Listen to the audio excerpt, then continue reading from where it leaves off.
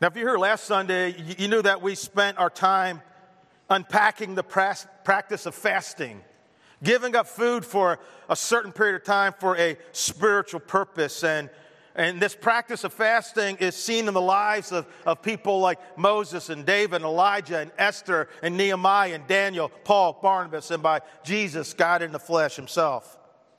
But listen, despite the fact that the practice of fasting is common in Scripture, and despite the fact that Jesus assumes that those who follow him and live in his kingdom will fast, fasting is a spiritual discipline that is for the most part ignored and seldom practiced today. And listen, I'm convinced that fasting is not only something that you and I need to adopt into our life, but it may be the very thing that is missing in our life as we seek to grow to maturity in Jesus Christ. Now, if you missed the conversation, I want to encourage you to check out it online on our website, YouTube, Spotify. And I can't preach it again today as much as that disappoints you. Sorry about that. But I do want to remind you of what fasting is not and some reasons to fast, okay? And they're in your notes as well. Fasting is not about being seen by others. Oh, look how spiritual I am, I'm fasting. Fasting is not about strong-arming God. Okay, God, I'm fasting. Now you have to give me what I want. It's not about that. Fasting is not about earning God's forgiveness. Fasting is not a payment for or punishment of our sin. And fasting is simply not about just not eating, right? Because if you don't pray, read God's word during your fast, and all you did was not eat food. Here are some reasons to fast. You want to recapture your hunger for God. You see, because God has been so good to us, because God has given us so many gifts, and we fill up on those gifts, his goodness, that we're not that hungry for God.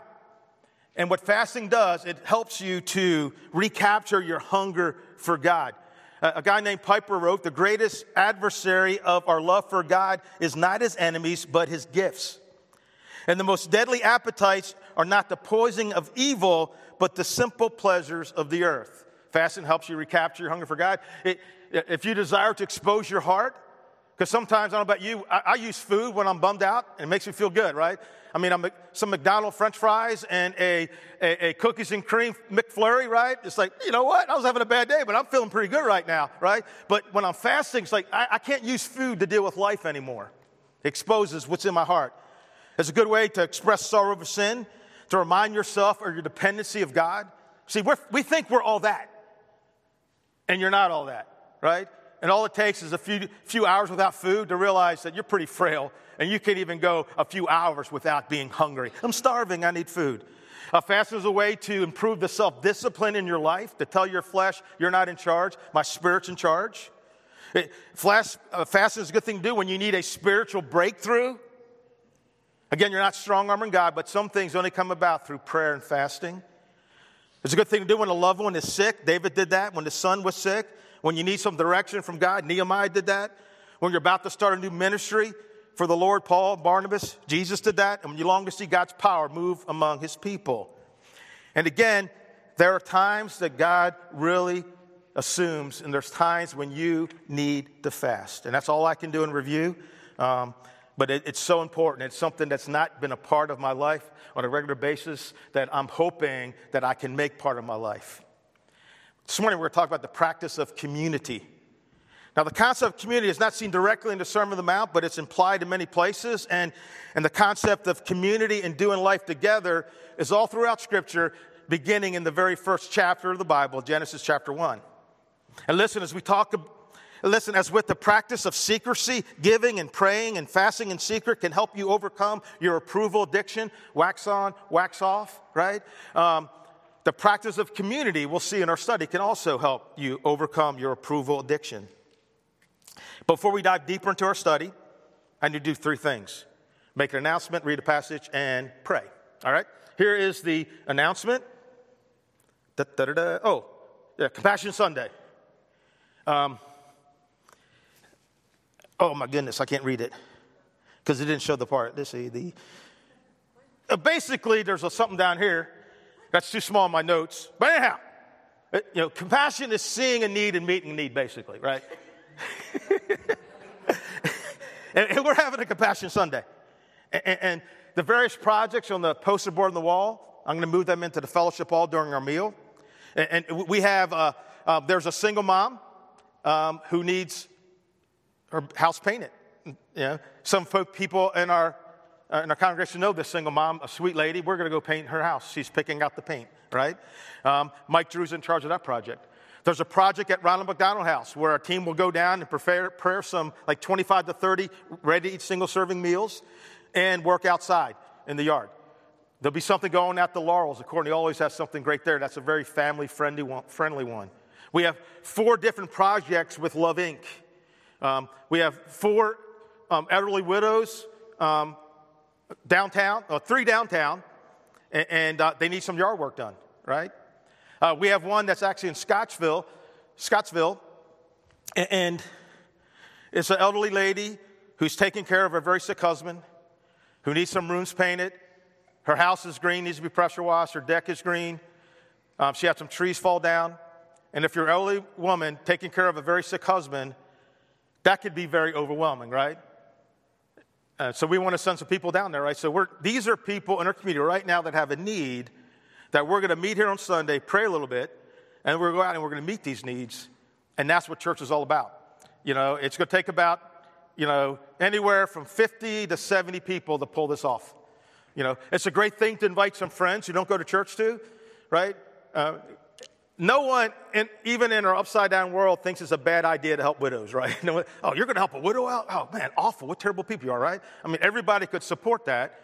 It's a great way to invite some people who don't go to church to say, hey, our church is going to be doing some yard work or painting or whatever for some people in our community that have a great need. Single moms and widows are usually the people I gravitate towards because those are difficult places and they need our help. And it's a great way to invite someone to find out, hey, I didn't know church did this. And they can find you actually laugh, right? You actually have fun together. You can joke around, and it's a great opportunity. So please sign up for that. Be a part of that. It's on October the 16th. Here's the passage I want to read from Ecclesiastes 4, 9 and 12. 2 people are better off than one. Someone say 2 people are better off than one. For they can help each other succeed. If one falls, the other can reach out and help, but someone who falls alone is in real trouble. Likewise, 2 people lying down close together can keep each other warm. But how can one be warm alone? A person standing alone can be attacked and defeated. But 2 can stand back to back and conquer. 3 are even better. For a triple braided cord is not easily broken. Father, be with us as we dive into your word. May it not just make a difference in this room, but a difference in how we live out our lives. In Jesus' name, amen. Okay, the practice of community, I want to attack this by unpacking 2 statements. We were created for community, and we were recreated for community. Genesis 1 through 3. In the beginning, God created the heavens and the earth. Now the earth was formless and empty. Darkness was over the surface of the deep, and the Spirit of the Lord was hovering over the waters. And God said, "Let there be light," and there was light. Now, do you see it? Do you see it right there tucked within the first 3 verses of the Bible? Understand the essence of the entire universe, the essence of all existence, the essence of life is right there in these 10 words. God created, the Spirit of God was hovering, God said. Understand when you boil it down, the essence of life can be summed up in just one word: community. And listen, community has been around since before creation, and it's more foundational than the universe itself. I mean, right there in Genesis chapter 1, we see the divine community working together. The Father creating, the Spirit hovering, and the Son of God speaking. An eternal, perfect relationship, connected together, working together, creating together, oneness in its purest form. Now, as you know, God has always existed. Like, how crazy is that? We cannot even get our minds around that, right? We live in a cause and effect universe. Everything is contingent, but God is non-contingent. God has always existed. Like forever, God the Son, God the Spirit, and God the Father have been in community. And as we look at the divine community, we see that they're the very definition of oneness and selflessness. When you look at the community of the Father, Son, and the Spirit, you don't find them focusing on themselves, but on each other. The Spirit points to Jesus and says, look at him, listen to him, learn from him, follow him, worship him, be devoted to him, love him, be preoccupied with him. And when we look at the Son, we don't see Jesus going around saying, I'm the greatest. In fact, he said, I'm going to the Father, for the Father is greater than me. On another occasion, Jesus said the Son can do nothing by himself. He can only do what he sees his Father doing, because whatever the Father does, the Son also does. In Matthew 4, Jesus submits to the Holy Spirit when he was led into the wilderness. And later, Jesus told his guys, before he ascended back to heaven, hey, I know you're really bummed out that I'm leaving, but it's really a good thing. Like, seriously, just wait until you meet the Spirit. And then there's the Father. Twice in the gospel, we hear his voice say, this is my Son, in whom I'm well pleased. Listen to him. Note that God the Father didn't say, listen to me first, then listen to him. Listen to him if only he agrees with me. Bottom line, what I'm trying to say is the essence of life can be summed up in the word community. And here's the deal. Community, together, relationship is as eternal and as infinite as God himself. Get it? Good. And not only do we see the divine community in Genesis 1, we also see God getting busy creating an indescribable universe.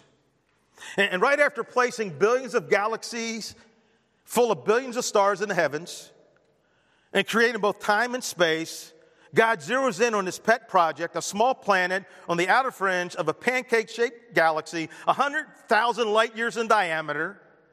That means if you could travel at 186,000 miles a second, it would take you 100,000 years to go across the Milky Way.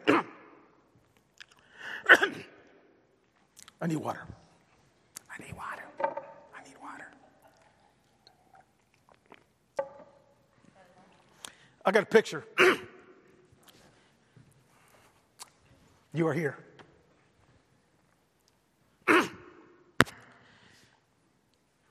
Does that just blow you away? I don't know what happened to my voice. 100,000 light years, and there we are. How does it even hold together? What an amazing God we have. And this infinite, always existing, triune God not only pumped incredible beauty on this planet, majestic snow-capped mountains, waterfalls, vast canyons, wide oceans, jagged cliffs, towering redwoods, breathtaking sunrises and sunsets, but he poured life all over the planet. You know, I find it interesting that NASA and other space organizations spend billions trying to find life on Mars or some other planet. No luck so far. Maybe they will, maybe they won't. But listen, Earth is full of life. If you take a shovel of dirt or a glass of water and put it under a microscope, you will see that it's just teeming with life. The Earth is most definitely God's pet project. And then on day 6 of his creative process, God the Father, God the Son, God the Spirit, no doubt with a smile on their face, turned their attention to the purpose behind everything he had spoken into existence. And that purpose is us. And God said, let us make man in our own image and our own likeness. Question, like, what does that even mean? I mean, God couldn't reproduce himself and create another God because he's absolute and therefore unique. But he did the next best thing. He created beings in his own image. And being in God's image involves, among other things, being able to think, to reason, to plan, to dream, to feel, to love, to choose, and to create. But listen, I'm convinced that at its core, being made in God's image and likeness is about relationship. It's about connecting and enjoying the divine community, Father, Son, and Spirit, and connecting and enjoying relationship with one another. And because this is true, in Genesis 2:18, God looks at Adam living in a perfect world, and he says, it is not good. It's not good. Everything's been good so far. He says it's not good for the man to be alone. See, even though Adam lived in a perfect world, no health problems, no financial problems, no career concerns, no relational turmoil, no health issues, no sin or separation from God, something was missing in Adam's life, and God said it's not good. Why? Because man is made in God's image, and because God is his essence, is community, is relationship. You see, we were created not only to connect with God, but with each other. We were not created to run this life alone. And the Lord God said, it's not good for the man to be alone. And oh, how we all know this to be true. There's a book called The All Better Book. In it, elementary school kids try to solve some of the world's toughest problems, like what to do with the ozone layer, how to help people stop smoking. And here's one of the toughest problems that was handed to these little but wise ones. With billions of people in the world, someone should be able to figure out a system where no one is lonely. What do you suggest? Kaylee, age 8. People should find lonely people and ask their name and address. Then ask people who aren't lonely their name and address. When you have an even amount of each, assign lonely people and not lonely people together in the newspaper, right? She needs to lead one of our projects, right? Max, age 9. Make food that talks to you when you eat. For instance, you could say, how are you doing? What happened to you today? That would freak me out. Woo! Matt, age 8. We could get people a pet or a husband or a wife and take them places. Brian, age 8. Sing a song, stomp your feet, read a book. Sometimes I think no one loves me, so I do one of these. John Ortberg, in his book, Everybody's Normal Till You Get to Know Him, a great book, writes this in regards to loneliness. For centuries, some of the smartest grown-ups who ever lived have devoted themselves to this problem, this God-designed hunger for community. It's why Plato wrote the Republic and Augustine wrote the City of God. It's why so many of our stories are about longing to reach community, from Odyssey to Walton's Mountain, from Camelot to Mayberry, from Friends to Boys in the Hood. It's why we attend church. It's why we join bowling leagues and go on blind dates. It's why the single most remembered American speech of the 20th century was a plea for all human beings one day being able to eat together at the same table, fellowship, join hands, and sing a common song. Social scientist Gene Estein notes that Martin Luther King Jr. captured the conscience of a society because he was articulating not just his dream, but a human dream, God's dream, end quote. It's not good for the man to be alone. And unfortunately, according to a recent survey, being alone and feeling alone is an epidemic in our country today. Check out these stats. Nearly half of Americans, 47%, report sometimes or always feeling alone or left out. 1 in 4 Americans, 27%, rarely or never feel as though there are people who really understand them.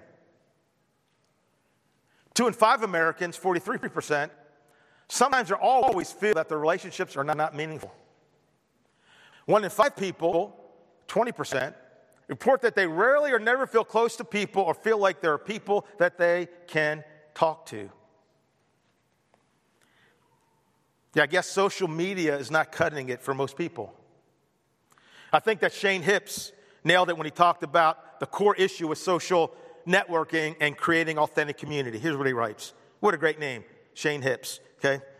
Digital space has the extraordinary ability to create vast superficial networks, but it's ill-suited for generating intimate human connection. Sure, we may have hundreds of Facebook friends or Instagram friends, but when life comes crashing down, is there really anyone to sit across the table from us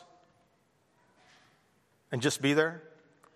Promise Keepers, a Christian men organization, did a survey and found that most men had a difficult time naming 6 other guys who could actually be their pallbearers. And I'm reasonably confident that most of us have been there and done that when it comes to feeling alone. But we don't like to talk about it. Because as Mother Teresa says, loneliness is a leprosy of modern society, and no one wants anyone else to know that they are a leper. In the book Creating Community, the authors write, Americans are among the loneliest people in the world. In the midst of busy, overcrowded schedules and congested cities, we feel alone. Although we drive on overcrowded freeways to catch overbooked flights and sit in jam-packed airplanes, we live in isolation. We're a culture craving relationships in the midst of a crowded existence. Many of us are living lonely lives. I don't know about you, one of the loneliest places to be is to be alone in a crowd, right? In this book, the authors also talk about a few negative consequences of our isolation. A loss of perspective. You see, when we live in isolation, we can easily lose our perspective of life because there's no objective voice calling us back towards balance. And so our lows tend to be lower and our highs tend to be higher. And our point of view is clouded and things tend to seem worse or better than they actually are. And our decision making becomes very impulsive because there's no objective voice calling us back to true north. There's also a fear of intimacy. People who don't have meaningful relationships tend to fear intimacy more than those who have meaningful relationships. Like if you never have close friendships, then you're more fearful of that kind of relationship because you fear that if others really got to know you, they wouldn't like you. And so you choose to be disconnected rather than face rejection. Another, selfishness. Isolation brings selfishness. Like if the sum total of a person's life is defined by his schedule, his needs, his desires, chances are he's suffering for a good case of selfishness. And over time, a disconnected person becomes so self-absorbed that they live their lives through a very narrow lens. Another consequence is poor health. See, people who live alone face a much greater risk of sickness and poor health than those who live connected. John Ortberg writes about a study of 7,000 people over a period of 9 years. Here's what they found. Researchers found that the most isolated people were 3 times more likely to die than those who had relational connections. People who had bad health habits, such as smoking, poor eating, obesity, or alcohol use, but also had strong social ties, lived significantly longer than people who had great health habits but were isolated. Ortberg concludes, in other words, it's better to eat Twinkies with good friends than to eat broccoli alone. Some of you may have that explained later. It's not good for man to be alone, God said. Keep in mind, this is before the fall. I mean, there was no sin or disobedience keeping Adam and God from relationship. Adam was known by God, accepted by God. Yet God said, it's not good for him to be alone. And here's the deal. Here's the truth about all of us. There is inside of every human being a God-shaped void that no other person can fill. And there's also a human-shaped void that God himself will not fill. Get it? Get it? Good. It's not good for man to be alone. I will make a companion who will help him. Who will help him. With what? Well, a lot of things, but definitely overcoming his problem of loneliness. See, every one of us need people who care about us, people who we can relax and be ourselves around, or we can take off our mask around. People who encourage us, support us, challenge us, correct us, love us, and be there for us in our highs and in our lows. We all need what I like to call 3 o'clock in the morning friends. A friend you can call at 3 a.m. who says, hey, you okay, what's up? And not say, you know what time it is? It's 3 a.m. We're created for community because we're created in the image and likeness of the eternally relational God, the divine community. But we're also recreated for community. Ephesians 2:20, together we are his house, built on the foundation of the apostles and the prophets, and the cornerstone is Christ Jesus himself. Philippians 1:30, we are in this struggle together. Someone say together. In Acts chapter 2, early church, they devoted themselves to the apostles' teaching and to fellowship, to the breaking of bread and prayer. All the believers were together and had everything in common. They sold property and possessions to give to anyone who had need. Every day, they continued to meet together in the temple courts. They broke bread in their homes and ate together with glad and sincere hearts, praising God and enjoying the favor of all the people. And the Lord added to their number daily those who were being saved. You see, God does not intend for us, it's not His desire for us to live our Christian life by ourselves. He doesn't want us to go through the struggles, the storms, and the challenges of life by ourselves.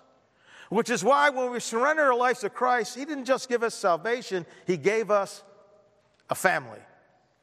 Ephesians 1, 5 and 6. God decided in advance to adopt us into His own family by bringing us to Himself through Jesus Christ. This is what He wanted to do, and it gave Him great pleasure. So we praise God for the glorious grace He has poured on us who belong to His dear Son. God decided in advance to adopt us into His own family. I like what Francis Chan writes. Is it just a nice cliche to say the church should be like a family? I mean, it's a great thought, but our families are our families. Does God really expect us to be this close with people we're not related to? People we wouldn't even choose to be friends with? I agree that it's natural to be close with your family and unnatural to experience this with people who are not like you. But that's exactly the point. It's not supposed to be natural. It's supernatural. Amen. You see, His church, we were created to be part of His family. A family where we learn to live in deep and authentic community by serving one another, accepting one another, forgiving one another, admonishing one another, carrying one another's burdens, by being devoted to one another, by honoring one another, by strengthening one another, by teaching one another, by encouraging one another, by spurring on one another, by confessing our sins to one another, by praying for one another, by restoring for one another, by loving one another. And listen, the church, authentic Christian community, is the answer to the world's loneliness. And listen, if the numbers we looked at earlier are even close to being true, that 40% of people in our country feel sometimes they're always alone, that means that 269 million people, 81.63% of the population over the age of 15, I looked it up, in our country are starving for authentic community, for real relationships, starving to be loved and cared for. Do you think any of those 269 million people live anywhere within driving distance of Maple Grove? Do you think any people starving for people to know them and care about them and love them ever walk through these doors on a Sunday morning? The world and thousands of people in our own community desperately need what Christ intended the church to be: a Christ-led, authentic, supernatural family. A Christ-led, supernatural family. Amen? And here's the deal. We all have two basic human needs: to be accepted and to be known. And about 3 weeks ago, I thought I was going to be able to show you this cool drawing I made up, but I had too much other stuff to talk about. But here's this awesome drawing I made up, right? Practice the community. Got this 2x2 matrix, right? Known and not known and known. Not accepted and accepted. See, if we are accepted, if we are not accepted rather, and we are not known, we live in what? Isolation. We're alone. And God says that's not good, right? No one knows us. No one accepts us. We live in isolation. That's not a good place to be. I don't think anyone would argue that point. And again, it's kind of ironic in our day of social media where people have hundreds and thousands of friends, that the number of people who are living their lives not feeling known and not feeling accepted keeps going up and up and up and up. And if we are known, but we're not accepted, that means what? Rejection. They know who we are, and they don't accept us. And this is extremely painful, almost unbearable. We'll do anything to get out of it or to pretend it's not there. We don't want to be in this quadrant. If we are accepted, but we're not known, people accept us, but we're not being our true selves, we're living what? We're living an illusion. We're living like the people in Matthew 6 who were fasting to be seen, who were praying to be seen, who were given to be seen. Look at me give, look at me fast, look at me pray. And other people were approving them, but they were approving of their false self. And that's really empty. Because they're not really, they like you. You think they like you, but they don't know you, so their liking you doesn't mean as much. And if we're not intentional, church can become that. It can become a place where people come and they are not known. It can be a place where we have no more connection with the people in this room as we do when we go to watch a movie at the theater. We come in, we share an experience together, and then we walk out, and we have no other connection with each other. Man, that's not what God intended the church to be, amen? But if we are both accepted and known, we experience what? Experience love. And let me tell you, it is freeing and refreshing and renewing to live in this quadrant, amen? To be known. And to be accepted. I find it interesting that when the Bible talks about human beings in the beginning, it says that Adam and Eve were both naked. In other words, they were fully known. And they were not ashamed. In other words, they were accepted. And I think when it comes to us becoming that kind of church, we can learn a lot from how to get to this quadrant from AA and other 12-step programs. Like the first thing someone does when they go to an AA meeting is they say, "Hi, my name is Dan. I'm an alcoholic." And that's a step towards being known, right? And that's kind of a scary step because, okay, I'm making myself known, but will I be accepted? But then what happens at that meeting? Everybody does what? "Hi, Dan." In other words, "Hey, Dan, you know what? This is a place where you're both known and you're both accepted. You have both this and you have both that. And actually, Dan, we're actually going to cheer on and encourage your vulnerability." Again, this quadrant is love, and there's freedom there, there's power there. And this is the quadrant of life in the kingdom. This is what Jesus wants for you. This is why the church exists.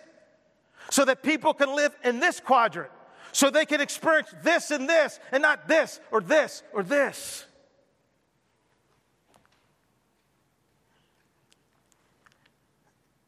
And here's the deal.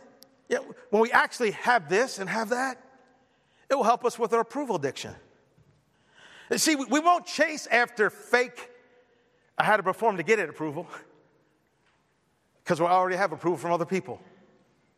And we just live off the overflow that we're known by God, accepted by God, and we're known by others, and we're accepted by others. Amen? And Jesus says when this happens, when the church lives in this quadrant of known and acceptance, lives in love, he said in John chapter 13, "By this, all people will know." Right? When you're a place where people can be known and can be accepted, by this, all people will know that you are my disciples. That night in the upper room, Jesus says, "You know what? I'm going to show you how much I love you. I'm going to be arrested for you. I'm going to be beaten for you. I'm going to be jailed for you. I'm going to be nailed to a cross for you. I'm going to bleed for you. I'm going to give up my life for you. And that is how much I want you to love one another." And when you do, people know that you're my disciples. Do you see how high the stakes are? I mean, we can't settle for anything less than real community. The credibility of the gospel is at stake. As Francis Schaeffer rightly said, our relationship with each other is the criterion the world will use to judge whether a message is true. Christianity is the final apologetic. Being a place where people are known and accepted. One of the places this can happen is in the life groups. Now, the life groups began in Maple Grove in January of 2011. 2014, core value number 3, we do life together, became on a banner.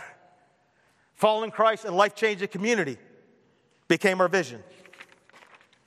Over the years, we've had many life groups, and some been really strong, and other times not so strong. And whenever they've not been strong, the problem is not with the fact that we need to do life together. The problem is with our execution, just like a good football team. Here's some obstacles to becoming a church of this and this. What keeps us from doing it? I call one, I'm doing okay with my own obstacle. I'm good. Good with me. Good with my family. I don't need to bring anybody else into my life that could just mess it all up. We can't see past ourselves. I don't really need it. Well, maybe people need you. I don't want people to know my stuff obstacle. If I get close to people, they'll know that I'm messed up. Clue phone. They already know. They already know. I've been burned in the past. Opened up and I got burned. Ever happened to you? The social media obstacle. See, it gives us just a taste of connecting that keeps us from pursuing the real thing. And kind of thinking that, hey, we can connect with people over a screen. Yeah, that's a good supplement, right? Like, I like whipped cream on ice cream, but I want the ice cream, right? And you know what? Screen time is the whipped cream. Personal time is the ice cream. Well, I'll just make that up. It's pretty good. I want some ice cream. Okay, there's I'm so busy obstacle, right? Okay, I grant it. What's more important, right? You have to put stuff down, right? Pick something up, you got to put something down. I call the last one the roaring lion obstacle.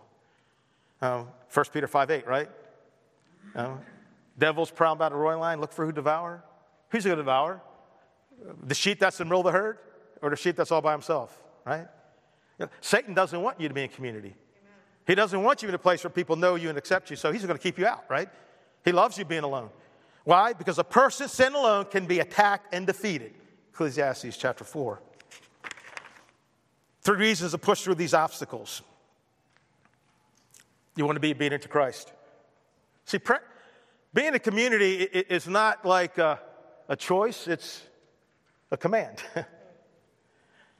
It's not a matter of choice, it's a matter of obedience. Jesus said we're to live life together. And if we love Jesus, we'll obey his command, right? Do you want to obey Jesus? We can't pick and choose, right?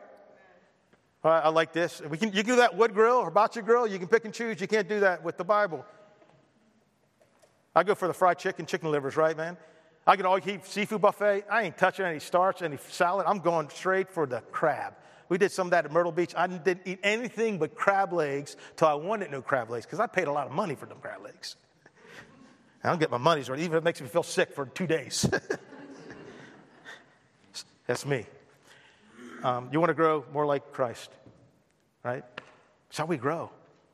With other people. They know us, they challenge us, they're there for us, they encourage us, they hold us accountable. You want to fulfill the mission of Christ, creating a community where people are known and people are accepted, where they have this, and not this, this, and this. Okay, we're about done. And I have one more thought, illustration of our need for community. I invited a friend with me today. Some of you may know him. Anybody know who this is? It's Wilson, right? It's Wilson, right? Many years ago, Tom Hanks made a movie called Castaway, and he was stranded on an island all by himself for years and all alone and feeling that loneliness. And one day, when his hand was bleeding, he decided he was going to make a little friend. And he draws this face on a volleyball. And it helped keep him alive. It really did. Because he had a relationship with Wilson. At the end of the movie, Hanks, he realizes that he's going to have to risk everything and go out on a raft to try to get back to humanity. And he takes his friend with him.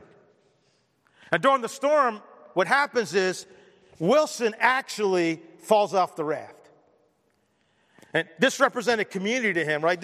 He was connected to Wilson.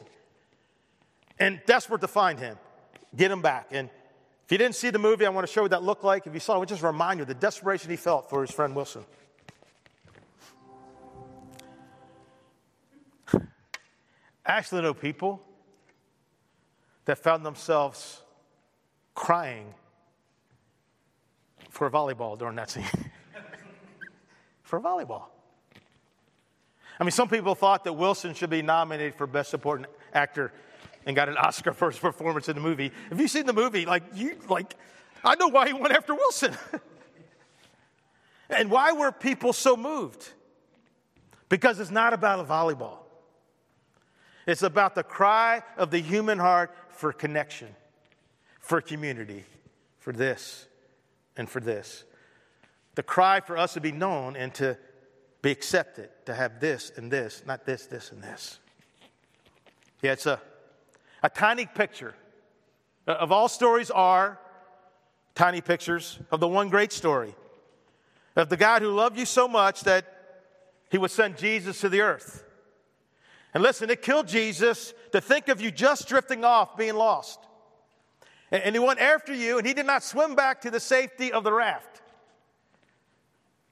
You see, in the cross, we see the lengths that Jesus would go to just to be with us, to redeem us, to deliver us. See, Jesus